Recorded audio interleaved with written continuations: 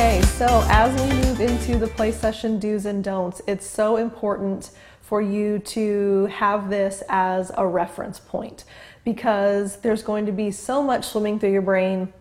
Your children are going to be unsure, you're going to feel a little nervous, it's going to be a little bit uncomfortable for everybody. So it's extremely helpful to have this as a go-to reference point, a cheat sheet, if you will, where you can kind of read over this before you begin, just get it fresh in your mind. Here are the things I should be trying to do purposefully and intentionally. Here are the things I want to avoid. And that will give you a little bit of comfort in knowing how the session should be structured. So there are 8 do's, 8 don'ts. We will look at each one of them individually. Remember though, at the very top in the italics, your main goal, the main task that you are focusing on is to show interest in your child's play. And when you do that, you communicate back to your child that you are interested and that you understand. Whatever their thoughts, feelings, behaviors, desires, needs, all of those that are emerging, you just want to show that you're interested in and that you are understanding of those things, giving your child undivided focus. The rest of these are far less important than communicating that. Remember, be with attitudes. I'm here, I hear you, I understand, and I care. So I'm trying to figure out what this means for you. The do's and don'ts help structure that and facilitate that, but it is far more important that you stay focused on showing the interest and attention and understanding. So how does that look? What does that look like practically speaking? 8 do's. First and foremost, obviously you want to set the stage. So that involves several things. You want to prepare the play area ahead of time. That will already be set up. You will already have everything ready. Blanket will be put on the floor. Now, it doesn't necessarily have to be a blanket. It can be anything to show a visual boundary. So it can be a sheet, a quilt, a blanket, an area rug that is already in the room. Anything that shows a visual boundary for where the play area will take place. And it also protects your floor. So if you have hardwood or carpet or whatever you have that you don't want to get ruined, it also serves as that protection layer. A cookie sheet is helpful for going under the arts and crafts and the materials. Baking sheet, cookie sheet, tray of some kind, dinner tray, doesn't really matter what you use, but it's helpful to make sure that there's an area where the crafts can take place without fear of anything getting ruined. So that would probably include Play-Doh, markers, paints, anything that's messy. So that will all go on that cookie sheet. So you will have all of that prepared ahead of time. In a moment, I will show you how to set up the toys, but don't worry about that just yet. So you also want to display the toys in a consistent manner around the perimeter of the play area. What that means is there are 3 categories of toys like you've seen in the toy list from last week. And so once you have those 3 categories, you want those categories to be set up exactly the same each week. Now, fear not, you do not have to have the handcuffs first, then the army men, then the knife, then the mask. It doesn't have to be consistently in order. It just needs to be on the same area of the play area. So if you set up with the aggressive toys on the left side the first week, you will continue that placement each week, but the order of the toys is not necessarily consistent. So you will keep groups consistent and categories consistent, not necessarily each individual toy. You want to make sure you convey freedom through your words for the play session. So, a really helpful phrase. During our special playtime, you can play with all the toys in most of the ways that you'd like. It's extremely important that you communicate to them, yes, there are boundaries, but you don't need to know what those are. So you can play with all the toys in most of the ways that you'd like. And if there's an instance where the way that you would like to play with that toy is not appropriate, then a limit will be set. But the only thing that needs to be said is most of the ways that you'd like, so that they know if you need to set a limit, you already set that expectation. And finally, you will return responsibility to your child throughout the entire play session. In other words, that's up to you. You can decide. That can be whatever you would like it to be. So when a child says, "What's this called?" You get to decide. "How do you use this?" You can figure it out. "Well, how do you open this thing and then what do you do with it?"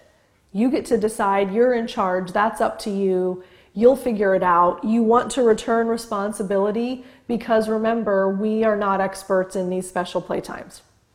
So they have the responsibility to name, figure out, declare, whatever the scenario is, they're in charge. So that is how you set the stage. So that is do number one. Do number two, you will let the child lead. And we talked about this at the very beginning when we talked about the be with attitudes. We want to communicate that they are in charge. They have the ability to decide how to lead, and then we follow with those reflective responses. So when we allow him to lead or her to lead, it gives us a better understanding of our child's world and what the child needs from us. So what does that look like practically speaking? You want to convey your willingness to follow by the way that you respond, such as, "Show me what you want me to do." "Oh, you want me to put that on." Now, here are a couple of bonus hints for you. Sometimes it's difficult to know what to say, especially when our minds are scrambling with which skill I should be using at which moment, and by the time we figure out which skill we're supposed to use, they've moved on to something else and it's time to use a new skill. So we all know that that is frustrating and difficult early on until it becomes a little more practiced and easy. So here are a couple of helpful tips. "I wonder" statement is going to be your favorite phrase. We use it all the time as play therapists. Instead of asking a question, you use an "I wonder" statement if you want the child to further direct your actions. So the child says, "You have to go to jail," and then says nothing else. Well, that doesn't leave you with a whole lot of direction. So allowing the child to lead instead of saying, "Well, where's jail?" or "Where do I go?" or "What do I do?" because those are questions, you can use an "I wonder" statement. "I wonder where the jail is." Notice that I lowered my voice into an almost whisper because you will see a whisper technique is also a helpful little nugget. So when you want to get more information, if you whisper it, it comes across as you're in it together and you're co-conspirators in the process. So it's not perceived as a question that puts them in their minds. It's part of their play. So you use "I wonder" statements and whisper techniques so that they are able to further direct and further guide what you should do, say, etc., etc. So when the child wants you to play a role, which will usually happen if it's collaborative play, so I'm the cop, you're the robber, or you're the good guy, I'm the bad guy, or whatever the roles that the child wants all of you to assume, you would use those whisper techniques and "I wonder" statements to get more information. So, "I wonder what I should say," or "Oh, what happens next?" because you want them to further lead and direct how that goes. Make sure that if the children are older, you modify it a bit so that it seems more like a conspiratorial tone. So, "Oh, what happens now?" And obviously you take your child's age and the situation into account with the way that you respond, but letting the child lead is crucial, and those are really helpful ways to do that. So moving on to do number three, you want to join in the child's play actively, but as a follower. You'll see there's a common theme here. So as you are communicating that you are following the child's lead, you actively join in the play when asked. So if the child says, "I want you to be the mom. I want you to rob the bank," whatever they would like you to do, you are essentially the actor. So you respond back to them, "Oh, I'm supposed to be the teacher," or "You want me to be the robber. I'm supposed to wear the black mask," etc. "I'm supposed to pretend I'm locked up in jail." So you basically refer back to what they're telling you, and you just comply with whatever they communicate is part of their play. And that is another helpful opportunity to use the whisper technique when they are expecting you to say things. So, they may have something in their head that a robber is supposed to say, "Don't shoot me, I'm innocent." Well, if you don't know that the child wants you to say that, you could say, "I'm not sure what to say next," or "I wonder what the robber says." And then that gives the child the opportunity to help you with the dialogue that, they feel should be a part of their play. Okay, so do number 4, verbally track the child's play. Remember, 3 reflective responses: track behavior, reflect feelings, reflect content. So here is how you track behavior. You say what you see. It's a really easy phrase. There's alliteration. It makes it easy to remember. So say what you see. That is tracking the child's behavior. You are essentially letting them know, I am paying close attention, and I'm not only interested, I'm also involved. So you're filling that all the way to the top. The child is pouring the beans into the cup, and it gets all the way almost to the top edge, and you say, you're filling that all the way to the top. You've decided what you want to paint next. "Oh, watch this," and they paint a flower. So you say, you decided what you want to paint next. They line up all the army men ready for a battle, and you say, you've got them all lined up just how you want them. So you are literally just tracking the behavior, describing what you see them doing. That's probably the easiest because kids are always doing something in their play. So you can default to tracking behavior, and it keeps it easy for you to know how to reflectively respond. You also want to reflect the child's feelings. That's what we've been practicing leading up till today. That's why we did that week 1, because they will also show emotions. So you want to reflect their feelings. You want to help them feel understood. You want to communicate your acceptance of their emotions. And that's just the way that you stay engaged. So you really like how that feels. You wish we could play longer. You're proud of that. That surprised you. You don't like how that turned out. You sound disappointed. So remember again, back to very beginning of week 1, you look into your child's eyes and you say you feeling word qualifier. So whatever they are feeling, you will get a really good clue based on making eye contact with them and seeing exactly what they're expressing. But this is a perfect opportunity to really hone that skill, practice reflecting feelings. I know you have been, but your 30-minute play times gives you the perfect opportunity to really focus on that. And the final reflective response is reflecting content. So you say what the child says. So they say, "I'm going to shoot the bad guy." And you acknowledge that. Oh, you have a plan to shoot the bad guy now. You want to make sure that you don't sound like a robot and you don't sound like a parrot. So you want to modify it enough, summarize it enough, paraphrase it enough that they won't accuse you of copying them. You'll hear that a lot. "Stop copying me." Or you don't want them to feel that you're just saying back exactly the same thing they said to you, because that gets frustrating. So change it, summarize it, paraphrase it enough that you're saying, "I hear what you're telling me." And you say that back to them without it sounding like it's an exact mirror copy. So those are your 3 reflective responses. Those are your go-to tools in your pocket for how to make sure you're communicating, "I'm here, I hear you, I understand, and I care." All right, so do number 6, set firm and consistent limits. Obviously, we have not quite gotten into the full limit setting process yet. That will happen in week 4. But you did get that initial awareness of what it looks like. Child's name, "I know you'd like to do this. I'm reflecting your feelings, but here's the neutral limit. Now I'm going to offer you an alternative." So you do want to make sure that you set limits for a safe and predictable environment. That's very important in play, that kids know that they have safety and that they have predictability. So your limits are really to serve those 2 purposes more than anything else. Children should never be able to hurt themselves or you. And you are basically using limit setting as an opportunity to allow your child to develop self-control and self-responsibility. And as parents, as adults, caregivers in your child's life, you know that what you wish for them more than anything is that they would have self-control and that they would take responsibility for their actions. That is exactly what limit setting does. And so you get the benefit of setting the boundaries, they get the benefit of learning to self-control.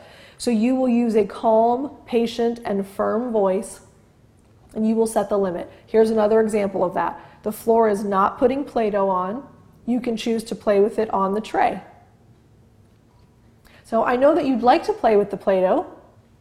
That's okay, but the floor is not for putting Play-Doh on. So you can choose to play with it on the tray instead.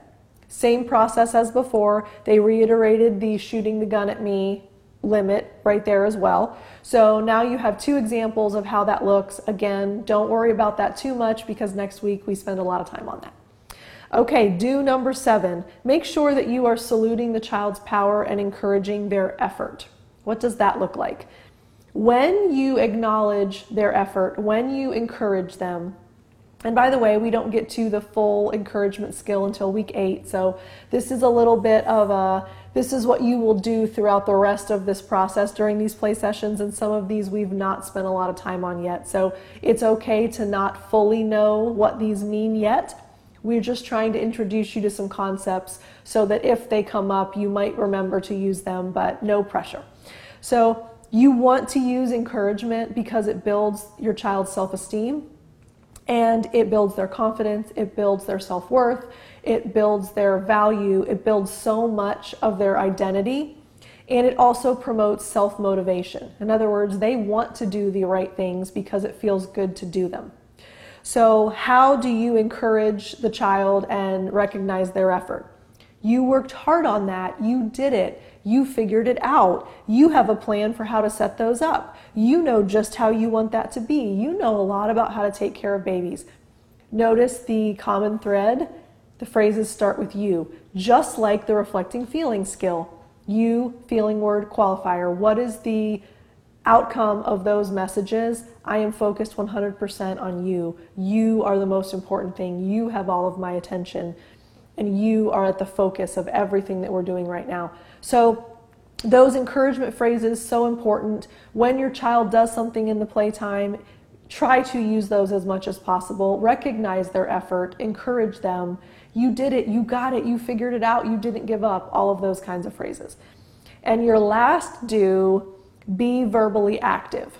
Now, here's a helpful frame for how that might go. Because I've done this a really, really long time, and I know that initially at least, and even sometimes even later in the process, parents get tongue-tied because their brain gets ahead of their mouth and their brain is cycling through, oh, I should reflect a feeling, oh, but I could also track behavior, oh, but I could reflect content there too, and oh, I should probably encourage that effort. And so all of these things will be swirling through your brain, and then you end up saying nothing because one of two things. You're either afraid of saying the wrong thing, or you are trying to figure out the perfect thing, and then by the time you figure out what it is, the child's doing something else, and then you have to forego what you were going to say something new. So those are all really common scenarios. Parents will go through that pretty consistently. Another possibility is the parent just really is uncomfortable with what's going on, and so they say nothing because they're not sure how to handle their own discomfort. So those are the 3 most common reasons why parents are quiet in sessions. Here's a helpful time clock in your head. You want at the beginning to try to be verbally active at least once every 30 seconds.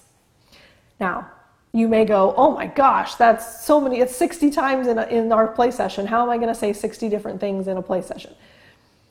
I'm letting you off the hook because I typically respond in the playroom about every 3 or 4 seconds. 5 usually is my cap. If I go longer than 5 seconds, I'm really distracted by something else. So you have a whole 30 seconds to figure out what you'd like to say and how to be verbally active. Here's a really helpful way to make sure that you can do that even if you don't know what skill to use. Let me tell you why it's important to be verbally active, and then I'll get there. You want to make sure that you are communicating to your child that you're interested and you're involved. And the byproduct of being quiet is they will feel watched. And the purpose of this play session is not for you to watch your child play. The purpose of this play session is for you to be engaged, involved, and invested in what's going on. And it is relationship building, and it's communication building, and it's trust building.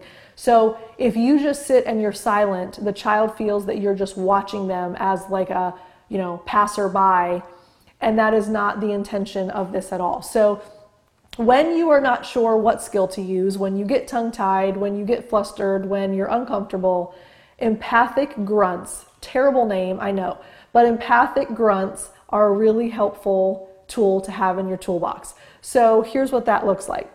You basically make a verbal acknowledgement without necessarily saying a word, a phrase, or using a skill.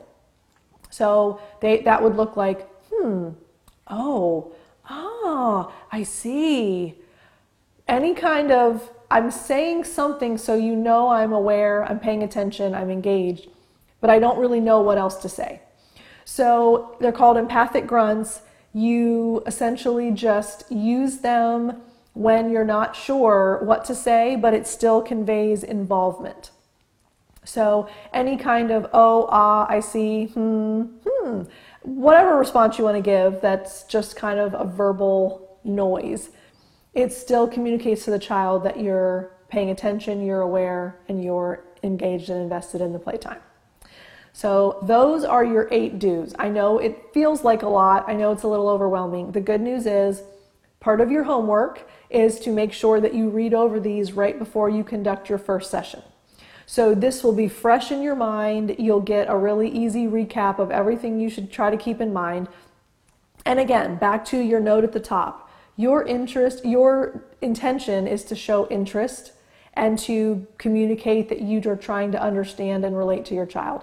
So this is how you do that, but these skills and these do's are far less important than just being there and being engaged and invested and interested. So don't put a whole lot of pressure on yourselves. These are the things you should try to do. And then now we'll move into the things that you should not do. So you should not criticize any behavior. You can absolutely set a limit if you need to set a limit, but there should be no criticism of behavior. Do not praise the child.